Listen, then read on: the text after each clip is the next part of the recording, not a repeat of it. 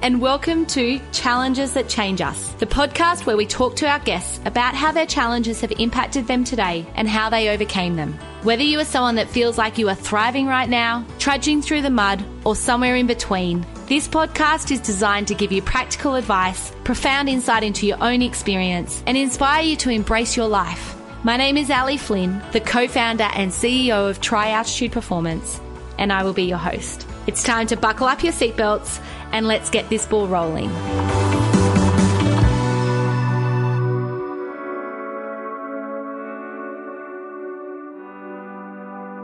Welcome back, everyone. It is great to see so many of you tuning in for another week. Thank you to everyone who has sent through ideas on who we can invite onto the show as a guest. I always add them to our love to interview list. And remember that this podcast is about you as the listener.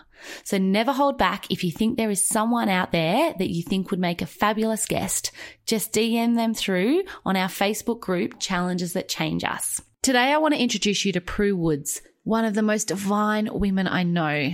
She is a friend of mine and her daughter Rosie used to go to school with me. Rosie has achondroplasia. I don't know if I said that correctly. It's a type of short limb dwarfism. In this episode, we have a great chat about that language, about how Rosie was diagnosed and some of the worries that Prue has as a mum and the challenges that their whole family faced. We also chat at the end about what we can do as a society in this space. Prue Woods is a learning and support teacher and the author of a beautiful little book, Rosie Made Blue, which we will put the link in the show notes, and we talk about this throughout the episode. When I think of Rosie, I think of the swimming and athletics carnivals at Negs. I honestly cried at every carnival watching Rosie get in and give 150% at everything she did. I was blown away by her resilience and her absolute grit and determination.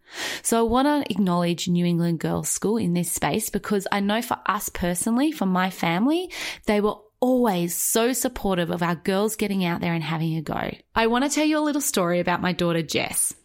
She has a kidney disease. I think most of you know that. And the moments that I think I have laughed and cried the most have been at these sporting carnivals. There is one time in particular I'm thinking about. A few years ago, Jess had a secondary condition as a result of all the medication she'd been on for her kidneys. And in this scenario, she woke up one morning and she just couldn't weight bear. And we spent weeks trying to work out what was going on. Finally, the doctors were able to tell us what it was, and she'd been in a wheelchair this whole time. So the doctors said, what we need to do is start to increase her load slowly. 30 minutes out of the chair, 30 minutes back in the wheelchair, 30 minutes out, 30 minutes back in, to kind of build up her stamina in standing and moving, walking, running. Anyway, it just happened to be the Negs Athletics Carnival the next day. And obviously, it being an athlete's carnival, it's on grass. So we suggested to Jess not to take her wheelchair and just sit up on the hill, hang out with her friends, and have a great afternoon. Flinny and I were standing at the end of the 100-meter race watching our middle daughter Katie run when I turned around to the 100-meter start line and I saw Jess lined up ready to go. You know that moment in the movie Grease where John Travolta hits his mate's shoulder to turn around and look at Sandy in that last scene? That was this moment. I've whacked Flinny as we both turn around to see Jess lining up. The gun shoots. It's like all the world goes into slow motion. Jess takes off in a sprint and it's like, I cannot tell you, those seconds felt like minutes. She takes off and she takes about 10 steps and then you start to see the tears and then you start to see the slowing down of the running to a walk and then to a hobble. And then the whole school that was in that section of the Athletes Carnival rallies around to cheer Jess on every single step of that 100-meter race when she collapsed at the finish line with exhaustion and pain. This kind of determination that I see in my daughter is the determination that I see in Rosie. She has the strength that will carry her throughout life to face adversity with courage and willpower and self-belief. This episode is a beautiful story of Prue, Rosie, and her family. So today, everyone, I'd really like to introduce you to Prue Woods. I've known Prue for quite a number of years now. Our daughters actually went to the same school at Negs in Armidale, and Prue Woods is a learning and support teacher at that school. Welcome, Prue, to Challenges That Change Us. Thank you so much for having me, Els. I'm honoured from listening to your previous podcast. I'm absolutely honoured to be a part of this, and I have cherished listening to the episodes so far. They have been truly amazing. Thank you. I think today will be a great episode because you and I have had lots of conversations over the years about, I guess, some of our struggles. And, you know, I think there's a lot that I know I'm unaware of in your situation that will be really good to kind of unpack today, because I know I said this to you earlier. I often think about, if I don't know it, I'm sure there's other people in the world that don't know it too. So we'll be getting stuck into the challenges that you face throughout your life today. But before we do that, I love to ask our guests a couple of questions to get to know you. And the first one is, if you were to use an animal to describe yourself, what animal would you choose and why? When I first think about that, I go, I truly wish I was a sloth, because I love my sleep. So there's part of me, I believe it's my spirit animal to be a sloth. Unfortunately, my life doesn't allow for me to be the sloth. And I think I'm more of a meerkat, you know, a little bit on edge, and I'm always anticipating the danger or the next challenge that's going to be thrown at me. So yes, I'd have to say a meerkat. I just love that you're talking about, like, I see sloth and meerkats as opposite ends of the spectrum, right? Like, there's not very much that they have in common. So it's like, yes, I could be an eagle or a fish. Yes, it's exactly. So that tells you a lot, kind of where I'd like my life to be, but it's not there at this point. No, and I'm sure we're going to get into this, because that meerkat is a great description of what it's like to live with constant medical stuff in your life, right? Like, you just never know what is coming up or what could change on a daily basis, weekly, monthly, but at any given moment, something can change significantly that has a huge impact on your entire life, well-being and family and professionally. I absolutely agree. And you kind of are lulled. We often feel we're lulled into this false sense of, wow, Rosie's really healthy. And then we have our next appointment at Westmead and they go, there's some potential for some surgery here. And it's like running into the back of a truck, because it wasn't on our radar. And the meerkat can't predict that that's going to happen either. So that's even more of a shock, I guess. Yeah. And it's, you know, there's lots of things that I want to ask you about that today. We're definitely going to be getting into, you know, when you heading down to appointment, how you prep for that, when you get the news, how do you handle that? Like, is there anything that we can give to the audience to prepare them anymore? And there might not be, but, you know, we've had a couple of podcasts released already around the medical world, and it's always wonderful to have a chat to different people from different perspectives and from their experience, what they've taken away and what lessons they've learned in that process. The other question that I love to start with is, did you have a favourite place or room when you were growing up? And what was that room? I don't think I necessarily had a favourite room, but I was one of those kids who loved cubbies. And so if it was a rainy day outside, I grew up on a farm, so rainy days were always incredibly boring. But then you'd take opportunity to make a really cool cubby behind the lounge or underneath a table. And I was a real bookworm. So that was my ultimate day, to be, you know, have this amazing cubby with a good book. And on a beautiful sunny day, I'd do the same thing outside, you know, find a fabulous tree. And I think when you live on a farm, you don't have the opportunity to kind of go next door and play with your friends. So you have to use your imagination a lot. And I guess my friends were my animals. And, you know, they'd be in there with the cubby with me and having a fabulous day with whatever story was happening in my head. It's funny you should say that, because my kids did that this morning. They pulled out every sheet from the linen cupboard and made a cubby. And I remember sitting there watching them doing it, thinking, I am going to have to clean this up. Yes. Like, even if I get them to clean it up, they're not going to fold it properly. They're not going to put, and I'm not neat, right? So when I say not fold properly, I literally mean fold up the four sides. Yes. It's not like it needs to be ironed and packed away, but it's so different when you're a parent, isn't it? Yes. It's like you want these kids to do all these fabulous fun things, and you watch with these eyes thinking, oh my God, they're having so much fun, and I'm going to be the person left with all the mess. I can definitely relate to that. Yeah. Absolutely. And then as I was driving out, I looked over to the left and there's yoga mats in our tree, hot pink yoga mats in our tree. And I was like, what is that? And I pulled up and the girls have made a cubby in the tree with the yoga mats. It's raining today as well. And I was like, I don't know how good they're going to be anymore. No. Oh, dear. I know, the joys of parenting, right? Yes, absolutely. But at the end of the day, I do come back to, I want them to, if they're playing and they're playing with each other and they're playing quietly or they're playing outside, I'm a big believer in letting them go. The mess we can deal with, but, you know, the friendships that they're making with each other that can be a lifelong friendship is just so beautiful. And I think, yes, absolutely. In the day of screens, you know, it's awesome that they are still doing that. And we've talked a bit in this podcast about that particular thing, and it often comes up in this question around what did we do as kids, or what was your favourite room? It's often coming up around how much screen time our kids are getting now. My daughter was actually looking up the netball rules, and I said to her, pop that computer away. And she's like, Mum, I'm looking up the netball rules. And I was like, oh.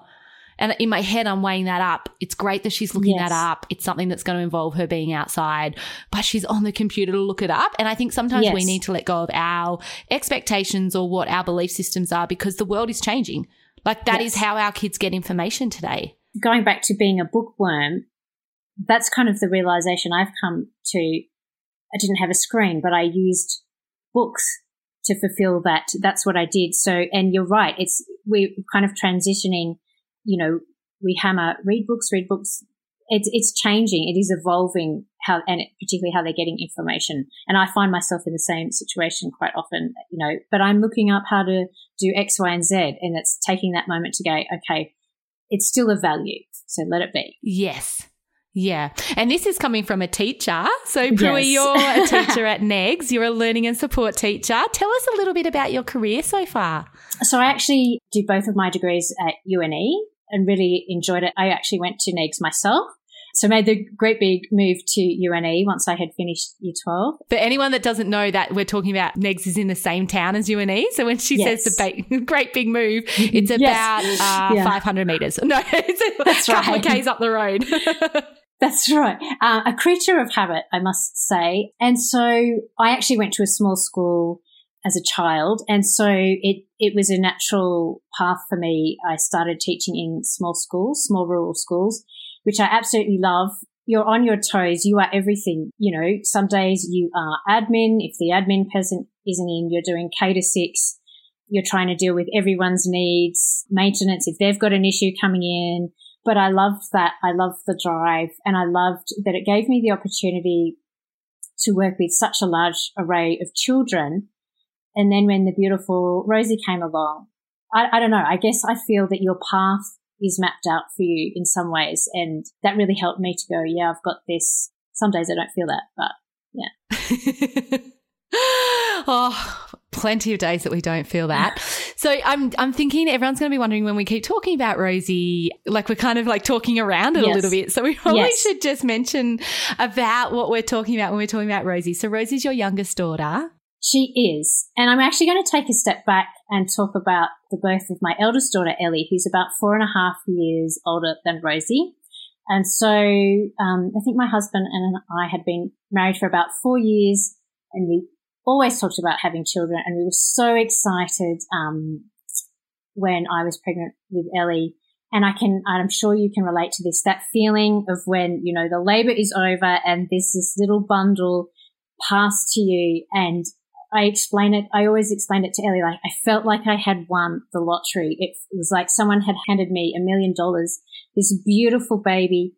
And I felt, I guess it's that maternal rush of love. Like I know every hair on your head. I know every finger. I know every toe. And I love you. And I walk through fire for you. And we just had the best time with Ellie. And of course, then you want the next child to come along. I fell pregnant again. And it was so exciting. And to go through that with Ellie, she was old enough to have understanding of that. And I remember saying all the time, I actually feel really sorry for this baby who's coming along, because we were doing the usual things. I was still working. we were doing ballet classes, we were doing swimming classes, we were doing music classes. And I know this is your life too. Feels like there's hardly ever a moment to spare. And I go, oh, this poor baby has no idea what type of family it's coming into. And I also had, it made me question my intuition. I also, in the back of my mind, and I'd say to people, I don't know, something doesn't feel right here. I just want this baby out. I just want this baby out. And I had a friend, you go through the tests, which particularly pick up Down syndrome. And for some reason, I think because that's a disability that we potentially see more of in the media, which I think is fabulous, but something that we know, a disability that we are familiar with. I kind of almost felt like I was going to have a baby with Down syndrome. And so I would think in my head, and maybe all expectant mothers have these thoughts, how I would deal with that, how our lives would change and how I would cope with that. For some reason, I just felt something wasn't right. Throughout the pregnancy? Yeah, it was really weird. Anyway, both pregnancies, I didn't go into labour. Ellie was so excited to be having a baby sister or a brother. And thank goodness she was a girl, because she was either going to be named after Bob the Builder, or from this other cartoon she watched, there was a little sister, Rosie. So, thank goodness. Aww. I didn't have Bob the Builder. It was Rosie.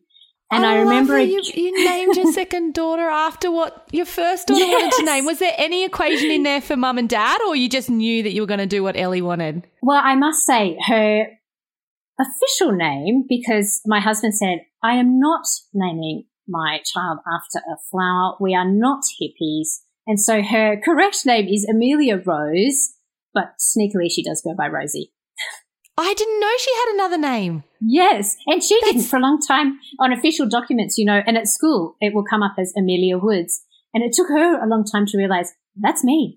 I didn't know that. They're doing roll call and it's like, Amelia, yes, and she's looking around the room being like, where is Amelia? She's a naughty kid. She's not replying. That's exactly. And teachers often are, I didn't realise that. On sport roles, we're waiting for Amelia. Amelia Woods hasn't come to hockey this week.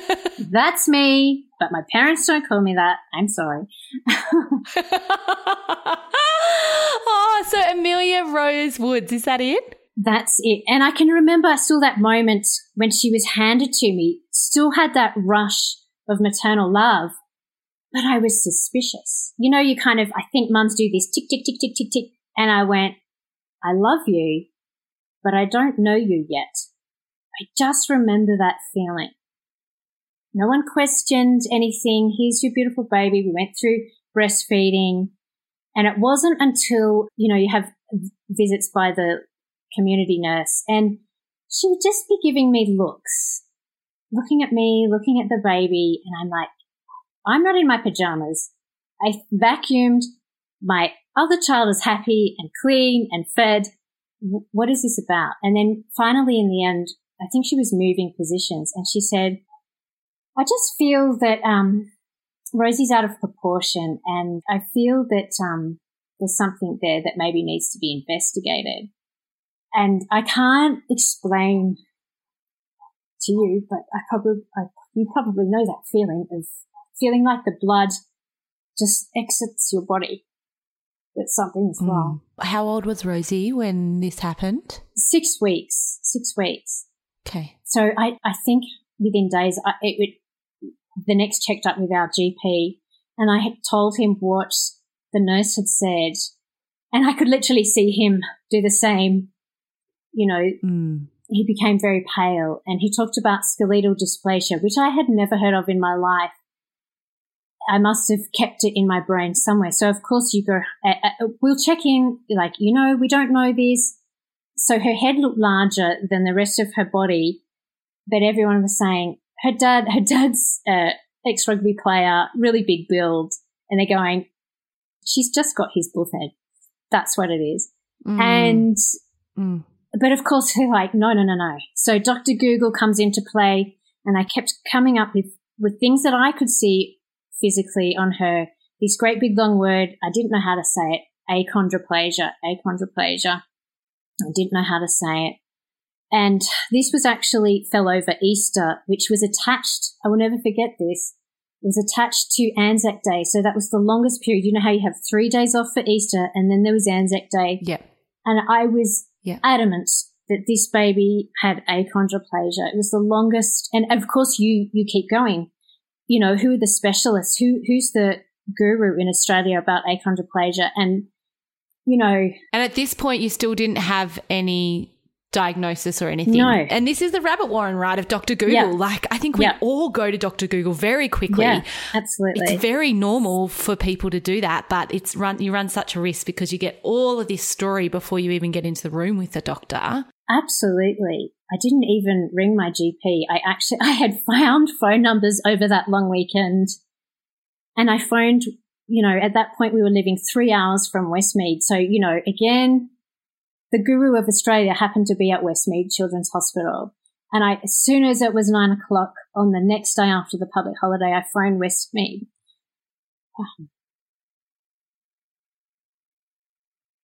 And, sorry. Just take a moment. And, I think my husband had gone to work. I put Ellie in front of Sesame Street.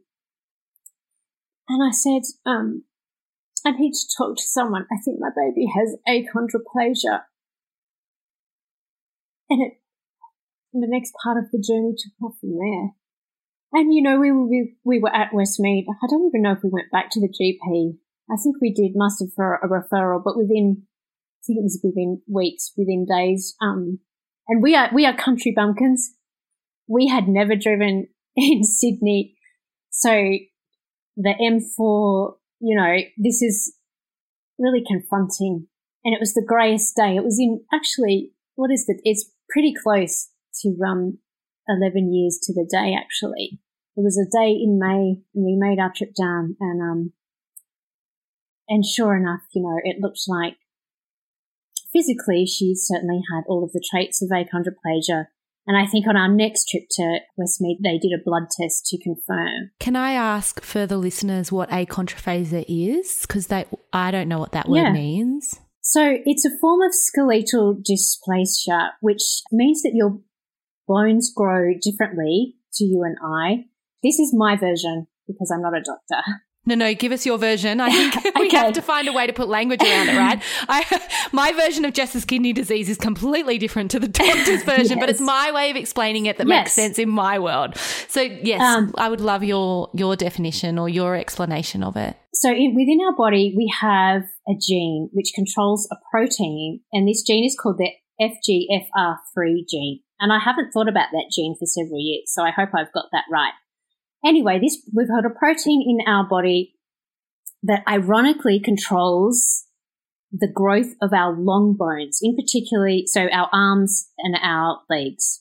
And when she was forming in my tummy, this is how I describe it, because I've had this conversation with a number of classes.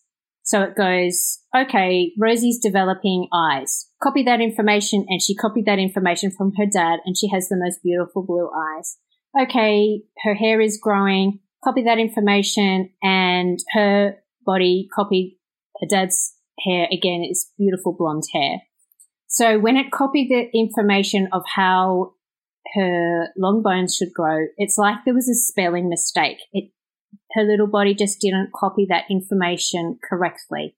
And that's all it is, just this little tweak, you know, it's like one little letter or one little number didn't get copied correctly. So her torso is average height. In Australia, if you aren't short-statured, we can refer to other people as being of average height. I refer to Rosie as being short-statured.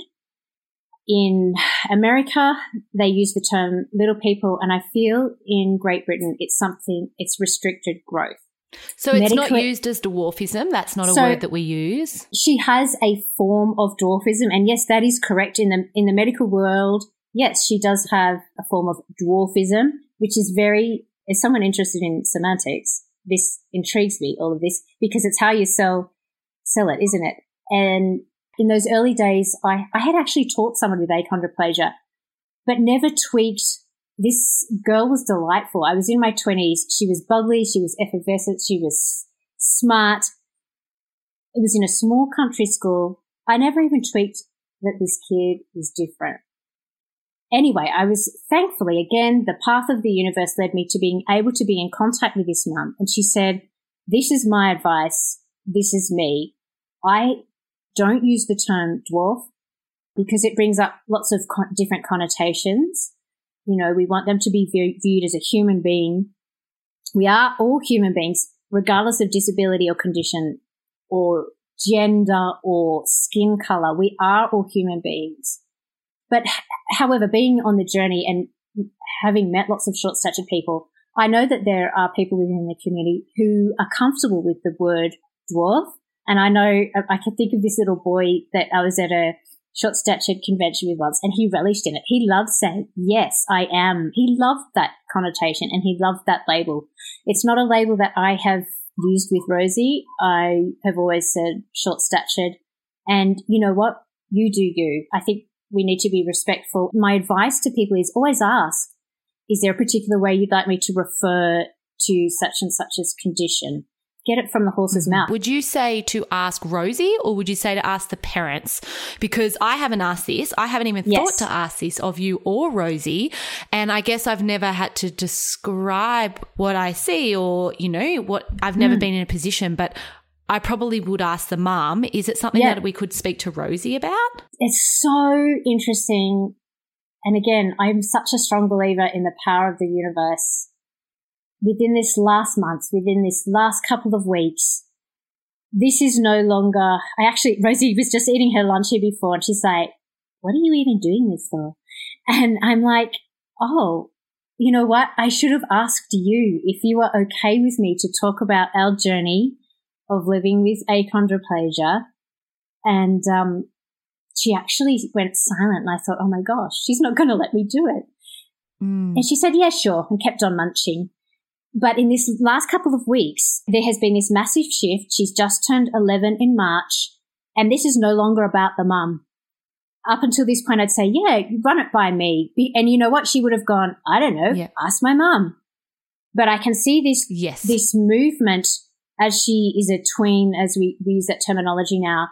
And I just said to her then, because she's like, why does this upset you? Like, why does telling this upset you? And I was trying to tell her explain to her, and you've got to be very careful because I have an average height daughter as well. You know, I don't want to be viewed as going, well, I'm upset by the challenges that you will have in life, because we all have challenges in life. The interesting thing, you should say that right now, because I said to my husband as I was driving in, you know, Greg, from our experience, is there anything that you'd want me to say on this podcast today around having a child that has had a medical condition growing up?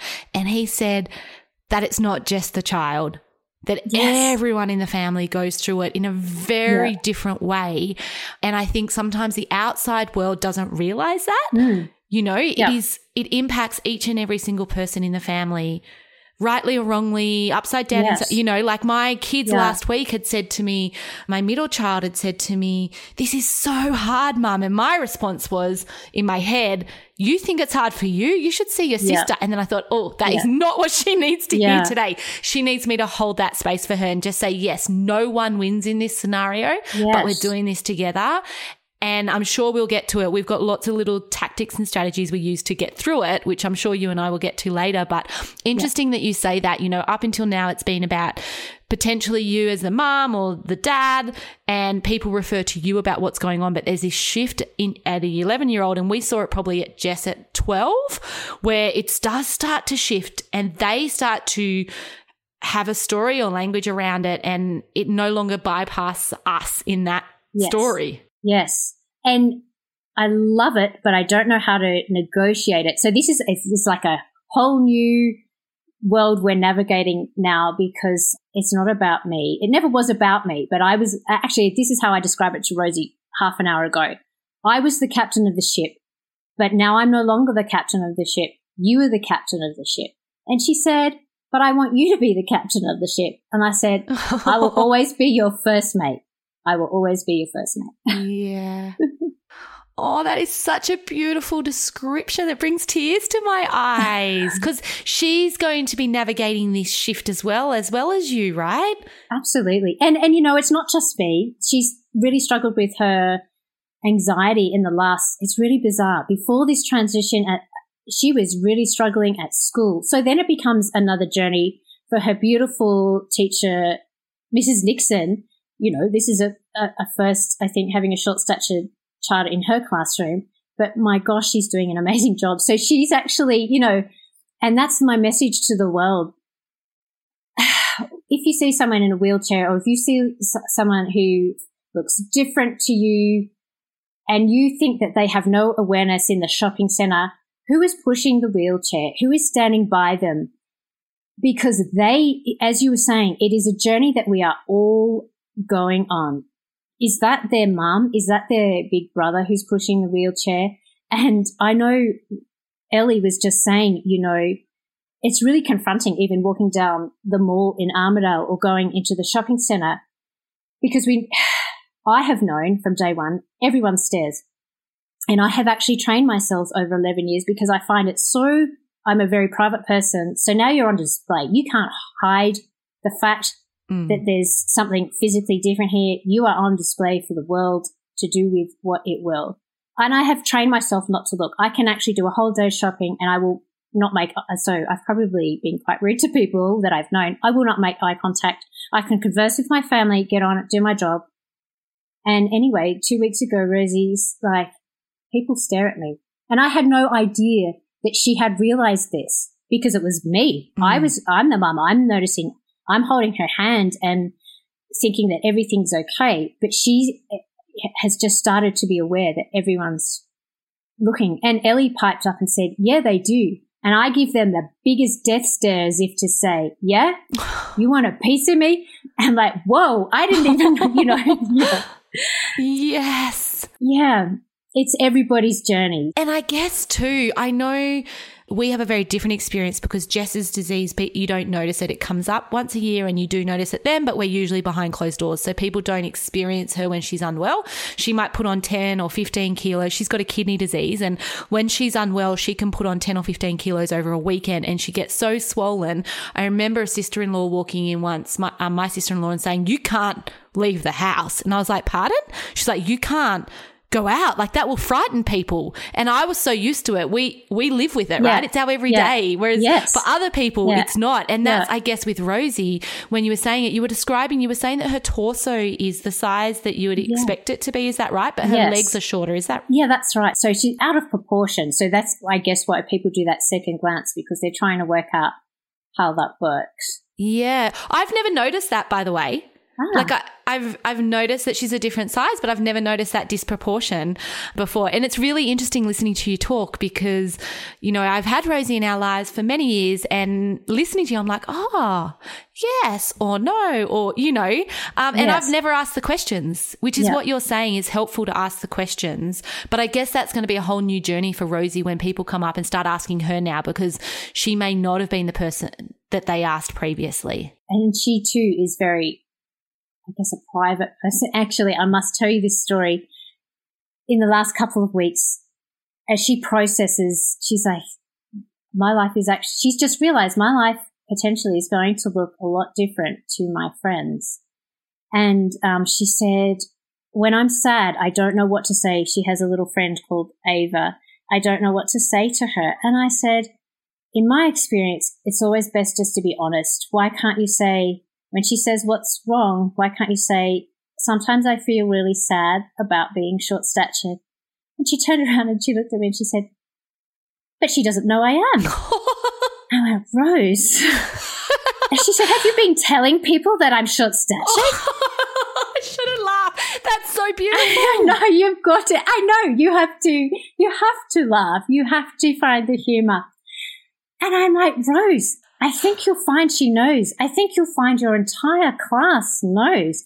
Well, how would they know if you haven't told them?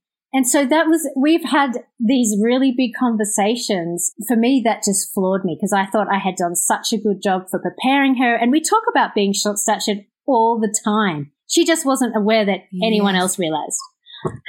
Oh, if that's the most beautiful moment, I think, that I've heard in months just around that, because it's just her norm. It's just her norm.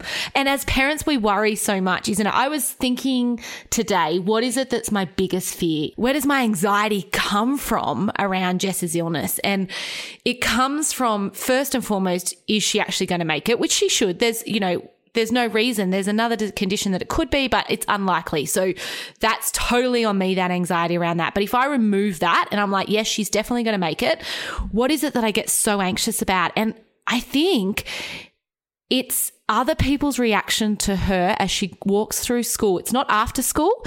It's as she goes through these next 7 years of high school, and the potential of bullying or comments that may bust her self-worth and self-esteem so much that she'll spend the next 10, 20, 30, 40 years trying to find a sense of self again. And she's never said this. This is me as a mum.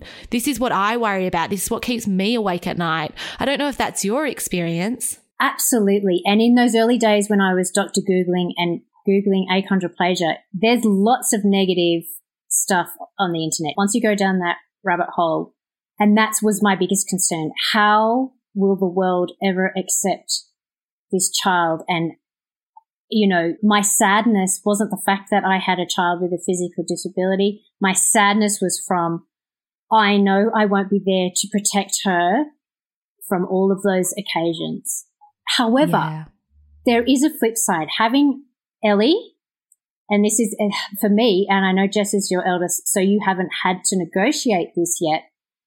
We've raised, once we had a diagnosis, as a family, we're like, we vow never to judge someone's physical appearance or, whatever the difference or the uniqueness is. We don't comment, we don't make fun of, and we simply support. And that's how Ellie had been raised. When she hit high school, this is someone who's quite tall like her dad. I think she's gorgeous. She loves her sport. She's fit. She's doing really well academically. Hit year 7, she was torn to pieces, not from having a sister with a physical disability, about herself. You've got really big lips. Your eyes are really far apart. You've got really funny hair. And because we had told her it is never okay to judge someone on their physical appearance, she had zero. So I felt I had done a really bad job as a mum preparing Ellie, because our focus perhaps had been on how the world was going to view Rosie. I hadn't prepared Ellie on how she was to deal with people when they were being mean to her. And so my message is, people are going to be mean, disability or no disability. I do obviously understand there's, is there a higher chance of that happening? I feel the intrigue is there, but I was shocked by how she was treated going into those teenage years. So for me, when Rosie has those moments, I go, is this about you having a physical disability, or is this about the other person just being mean? Does that make sense? That's so true, isn't it? Like, I don't know if these are the right words, but we're so focused in what's in our lane and in our view. So I worry about my daughter. You were worried about Rosie. We didn't stop to think that that's all kids are going to have moments in their life that they find challenging. And our role as a parent is to help guide them through that and help build their resilience so that they can face anything that comes their way, But I think I don't want to take words out of your mouth, but for me as a mum, sometimes it's almost like I assume it's going to happen for one of my children because she's got a condition. I don't even know that I've really considered it for my other two. And now you're saying that, I'm like, God, have I prepared them? It's amazing just listening to you speak around that awareness piece. Like, we don't know it till we go through it, right? It's like becoming a new mum. No one can tell you. No one can explain to you what sleepless nights are going to be like, or, it's not until you're in it. Yes, absolutely. I used to describe it as the mother hippo hormone. When we're out, we just wait. Actually, it's a bit like the meerkat, really. We're waiting for it. We're waiting for the world, what you're going to throw at my child who is different. But so it's really humbling for me when something happens to Ellie. I go, yeah, okay, this can happen to anyone. And it's really good for Rosie to see, like, you know what? This is what Ellie has experienced today. She doesn't have a physical disability. People aren't looking at her in the street, but she hurts the same as you. The hurt is still the same. For me, that's a little bit, I guess, leveling that I think we can, as mums, go like, you know, I'm waiting for this to happen, this horrible experience for my child.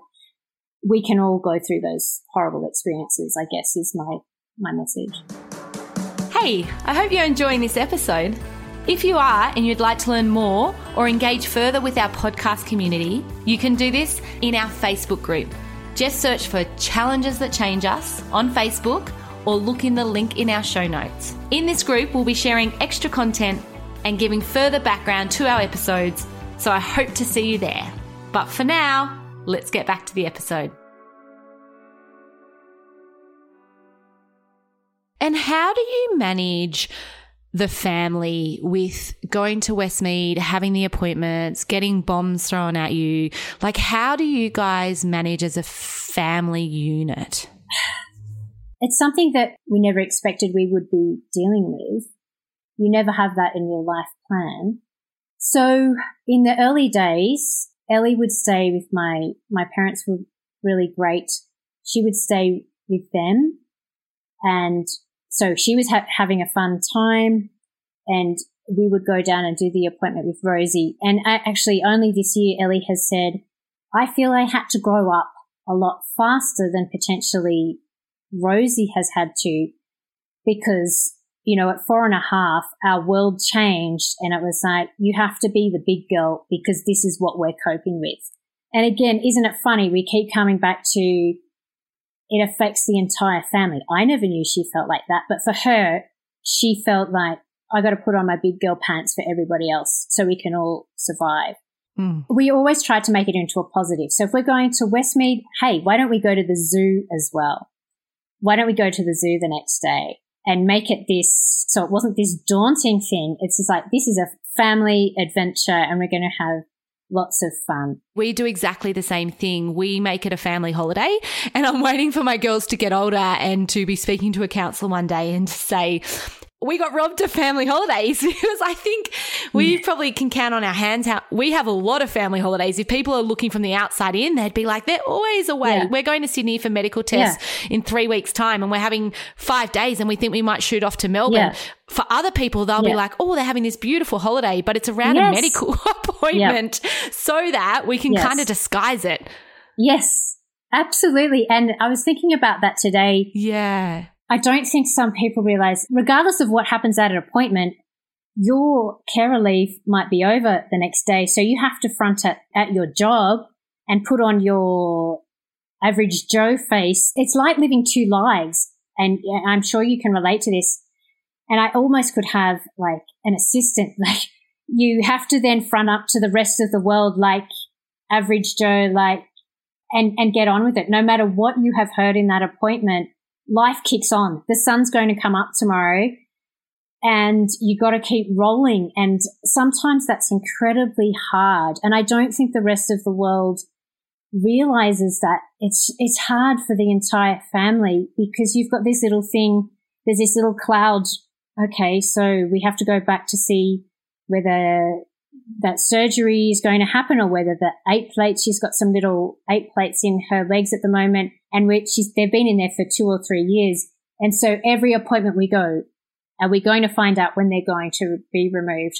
And so there's this whole, it's like living in two worlds. That's how I would describe it. And it can be really tricky and really exhausting. But you can't say to your job or to the rest of the world, I just can't do today because it's hard.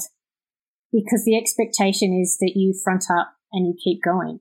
And I think that's something definitely I relate with. Our whole family says how nice it'd be to have a leave pass for a couple of days. But once you're through the crisis, there's this like, I describe it like a jet lag from medical. It's like the whole family has jet lag. We're all fatigued. We're all trying to get back. But the world sees it as in, oh, you're through that crisis. Like, let's just get on back on with life. And it's like you got to get back up to speed with life. Yes. That's a great analogy. And even when you explain it like, oh gosh, you know, because you might have been up all night worrying about what you have heard. But when you explain that to someone who is not in that position, of course, and I would be the same. They have no understanding because that's not on their radar. They don't get what you mean, and that's okay. But I think it's good to talk about and for people to have awareness. If there's someone in your workplace who has a child with a condition or a disability, they may be being a duck on the water, but, and swimming beautifully, but their little legs might be just paddling really hard underneath the water. Yeah, definitely. And what advice would you have for someone going through these kind of appointments? I know it's different for everyone with lots of different conditions and lots of different family circumstances and family dynamics as well. But if you were to look back on your time, you've been doing it for over a decade now. What advice would you have for someone that's kind of got a long road ahead of them? I always describe it as we're not in a sprint. We're not in a 100-meter sprint anymore. We're in this multi-day triathlon. And so you've got to gear up for that. Like if you keep thinking that you're only ever in it for this really short burst, you will burn out and fatigue and the wheels fall off much quicker. Whereas if you've got this more sustained approach, that long term it may help. What has helped your family? I think I love that analogy of the marathon. Just do today. Just do today. Just do the first step. Get to the appointment because we're worrying about what's happening there. Just do that first step and be kind to yourself and be, wow, we got here on time. We navigated the traffic. Then do the next step. Breathe. I think I love, and I think it was Dylan in a previous podcast, the power of breathing is amazing. And I do this with my students all the time. Stop. And I'm using that 4 breaths all the time now with kids. And it's so they can feel the difference immediately. And in a medical appointment or while you're in the waiting room and you have to wait there for nearly 2 hours, do your 4 breaths, in and out. You have to be kind to yourself. And you don't need to justify yourself or your family to anybody. That was really hard for me at the beginning with the diagnosis. Oh, now we have to, it's like this horrible thing. I have to tell the world, well, you know what? There's no rule book. You do it how you want to do it. And in fact, we hardly told anybody because that's how we chose. Why do I have to justify my child's existence or her medical condition to anyone? And sometimes when I did tell people, there was like, oh yeah, I've seen short stature people on the telly, whatever, hang up the phone and never heard from them again. And I kind of felt like I actually probably didn't even owe them that. And for some reason I felt I did owe them that. Looking back now, you don't owe anybody anything because you're just doing your best to do each day. And reaching out to people in a similar situation, I just found, it was just a blessing to meet other short-statured adults. I loved that because I could see Rosie's future and they are amazing people, and short-statured families who, have average height parents and weren't expecting this journey but are on the same journey as us. So connect, and thank goodness, I don't know how people did this without the internet. Get in touch with other people as you see fit. There is no rule book. You're making up the rules for your family and for your child, and you don't have to justify that to anybody because you're just trying to survive. And it's that balance, isn't it? It's that balance between when can you allow everyone in the family to drop and to grieve and to be pissed off and to, I said to the girls last week, I'm like, you have every right to be angry. Like, yes, we can all feel quite angry, but we need to move through this. And it's how we display that anger that makes a real difference. And it's how we be here for each other. But there's that balance between when can you all drop emotionally, when can you all drop the ball from life? Because you have to hit the pause button and life goes on pause and you're in this kind of other land for a while and then you pop back into life versus when do you actually be like, everyone has challenges and this is just our challenge. And like you said earlier around, my younger siblings and Rosie's older sibling, like they're going to go through their own stuff, and we don't say whether one's bigger than the other. Yes. You know, losing one leg is horrendous. You can always lose two, but losing one is bad. And so it's this balance between grieving, gratitude. You know, I try really hard. I know you've talked about this, Prudie, around gratitude's a strategy you use, and we use it all the time. I often say to myself, I'm so grateful that ours is only for a moment each year, even though those moments are terribly hard. I'm so grateful that we're not dealing with it every day. But gratitude can also warp your sense of reality because it doesn't allow you to grieve, or doesn't allow you to be pissed off, or doesn't allow you to be fearful. Or so it's this balance between how do we have all the emotions in a resourceful, safe, healthy way, and where do we get those supports from, and what are the things that we can use to get through those moments. You've summed that up really well, Els. And what comes from that is, you've got to do what fits right for your family, and what works in one family doesn't necessarily work for yours. And I do believe in the power of gratitude. And when we're all feeling down, we go around the kitchen table, give me 5 things you're grateful for today. And in the car, we use that a lot. I don't want to go to school today. And you know, when Rosie's anxiety, if there's something that she's worried about that's happening that I don't even know about, I just think gratitude. And you're right. You look for, okay, this is what I'm dealing with, but have a think about what some other people are dealing with. And I guess at the end of the day, to sum it all up, you know, you could sum up every religion in the world. The reality is, as human beings, there's 2 words that can help us get through life and help our colleagues and our friends and our family and people we don't know but we might pass in the street. Be kind. That's all you have to do as a human being. Be kind, I believe.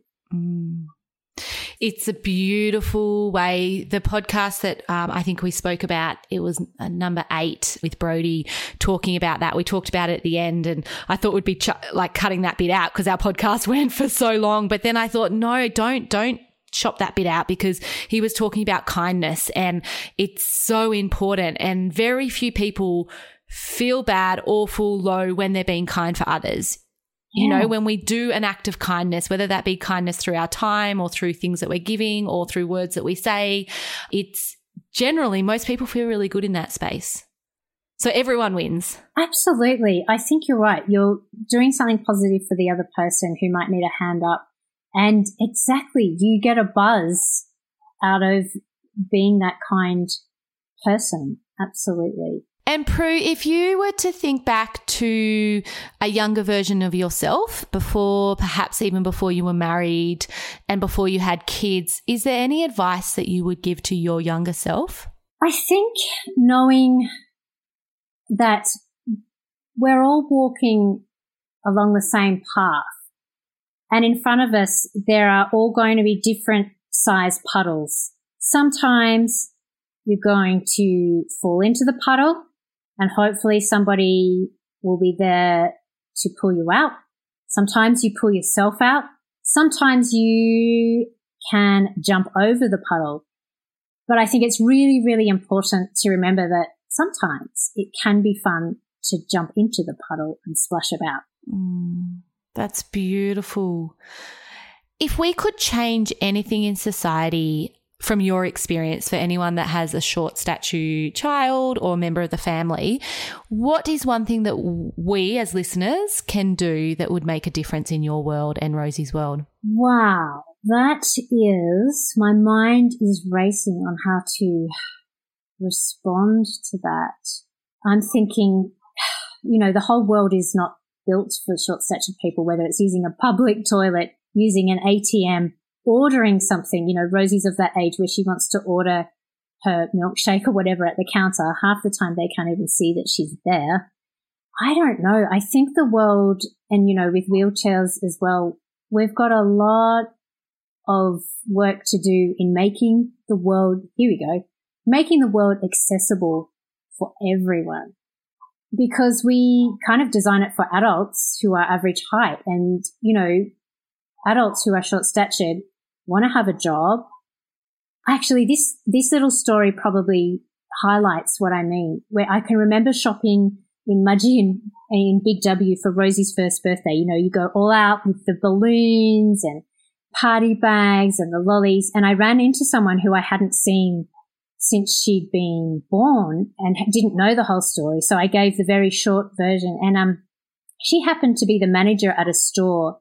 And she said, "Oh, that's so funny because I was interviewing people for a job and one of them was short-statured and she was the best person for the job, but she didn't get the job because I just felt that potentially she wouldn't be able to manage physically, you know, putting things on shelves, etc." And my heart, it's one of those moments where you want to scream and point out the injustice in that scenario. And I'm looking at this beautiful blonde-haired girl who I'm like, is going to take over the world. And you just say to me that employment, you know, like I was floored that this is where we're still up to. And clearly as a short-statured person, you have to prove yourself harder. And, you know, if you want that job, you're going to have to work a little bit harder and prove and show that you can do it, which is a bit sad. Well, that wasn't 2022, but, you know, I hope we make progress in that area. That blows my mind. Yeah. We need to make progress. It's not I hope we make progress. We need to make progress in that area. And, you know, when we think about discrimination in the workplace, anyone that's listening, this is why it's so important that we have policies around this because of what we're saying right here, right now, for someone to miss out on a job because of their size, even though they're the best person for the job, just blows my mind that that's still current. Whew. And Prudie, I really want to also mention you have written a book for those that do not know, Rosie May Blue, Mayhem at the Pet Show. Tell us in your words about the book and how people can find it. Okay, so this from another little story that I had with when I first took Rosie to a music class. I was so apprehensive about how everyone was going to react. And again, that's the mother's feelings, isn't it? You know, what we are putting on that experience. And thankfully there was someone in that class who's also a teacher, and she said, "You've been put in this position for a reason." And she just kept saying to me, "Knowledge is power. Knowledge is power." And I started writing this book, Rosie May Blue, years and years and years ago, and my beautiful sister is the illustrator, and no one could capture the very essence. We really wanted the illustrations to be whimsical and romantic, and she's just hit that, you know, no one else but my sister could do that because she knows Rosie and the situation so well. And so I'll be ever indebted to her for doing that. Anyway, in a nutshell, this story, I don't use the word achondroplasia. The main protagonist is short. That could mean anything. She has a difference because lots of our kids out there have a difference. And it's her little journey on starting a new school and what that looks like. There's mean girls. It's how she and her best friend respond to that. Her best friend happens to be super tall. But I didn't want it to be one of those books that, oh, your child has a disability or achondroplasia. Get them to read this. I want this to be an inclusive book. I want it to be for everybody, and I wanted it to be interesting. So as an avid reader, I had to throw mystery in there. There's a fabulous mystery and secret that comes out. It's full of animals. It's full of horses because I want everyone to enjoy it. And if people can get a little message out of that and go, I could use that tactic. I've tried to be really sneaky as a teacher, I guess, to put little messages through it because I want everyone to get something out of it. It's for everybody. And the mystery is definitely in there because when I was reading it, I was reading the first few pages. I was like, oh, this is really lovely. And then I got to the page turner and I was like, whoa, I need to read more. Like what just happened? And I don't want to give it away to the listeners, but I really was sitting there. And Jess said to me, Mom, what are you reading? Like you're really interested in that. I was like, oh, you wait till you read it. So how do people buy the book? We'll put it in the show notes as well. But if people are wanting to buy the book, where do they get it from? Our fabulous local bookstores in Armidale have it on their shelves, but it can also be found on the internet just under rosiemaybblue.com. And we'd love it for people to follow us on Instagram And Facebook, we're always putting little crazy adventures up there with our animals on our farm. So yeah, you could definitely have a check out, rosiemayblue.com. That would be amazing. And my final question for you today, Prudie, is who in your world makes you truly belly laugh? Like, I mean, really belly laugh. I have a beautiful friend who I worked with for 15 years. 2 people. Can I choose 2? And Rona is the first one. She was the admin, in charge of admin at the school I worked at for 15 years. And whenever I speak, I only speak to her now that we've moved back up here. I don't speak to her a lot. And one of Rosie's godmothers, Sarah, who was my best support. These 2 ladies, it is that belly laugh, which is like medicine, isn't it? I can't help but smile when I think about them because they know me so well, and I just love the feeling that they give me. And there's nothing better. There's no better medicine than a good belly laugh. So thank you, Sarah and Rona, for being those people in my life. And thank you so much, Prudie, for coming on. For the listeners, we've had pretty poor reception today. So I'd ask a question and then there'd be like 10 or 15 seconds lag, and then Prue would answer, and then I'd try and ask a question, but she was halfway through. And so I have no idea how this interview will work out, but I'm sure there's a lot of value in there for many people. And I know, Prudie, this is one of the first times that you've spoken about your story. So thank you so much for sharing around your whole family and what you guys have been through. Yeah, I always say I wouldn't wish it upon anyone, but geez, it really does make you stronger, doesn't it? What doesn't kill you does make you stronger. It's just shit that we have to go through it sometimes to get out the other side. I know it's a cliche, but it does. I hope it makes me a better person. I really hope that. I strive to be a better person. And I just wanted to say thank you, Els, for giving me the opportunity to speak about it, because I think mums in particular, or that primary carer, there are so few places to go. And so if this can be the start of people talking about it and reaching out and not feeling isolated and all thinking, I felt like that too, so it must be okay. It is okay. So thank you for the amazing job you're doing with this podcast. It is just touching people's lives. Thank you. As you can tell, this episode was close to both of our hearts. You don't want your child to have a cold, let alone something that may impact their entire life. If anyone out there has a family member or friend that is going through a similar situation, remember that sometimes when they come out of that medical crisis, they are still completely exhausted. That as a parent, their mind doesn't stop worrying about the future, about their children, about everyone in their family and their relationship with their partner. I want to give a massive shout out to the schools where our children, both Prue and mine, have attended, and to the teachers and support staff that have helped raise our children. Sometimes I think we would not be where we are right now if it wasn't for that unconditional support, encouragement, and love. To Rosie and her family, may you go out and change the world with your courageous spirit of resilience. The challenges that change us community are behind you every step of the way. And for our listeners out there today, I want you to reach out to someone in your world that you know that is having a hard time lately and send them a text, a card, an email, give them a phone call, and just let them know that you are beside them and you are thinking of them. And we will see you all next week. Thank you everyone for listening and taking the time out of your day. I believe we can learn so much from connecting with other people's experiences and stories. I hope you've gained some strategies and insight from today's episode. You can gain more by joining our Facebook group, Challenges That Change Us, or next week we will return with another episode.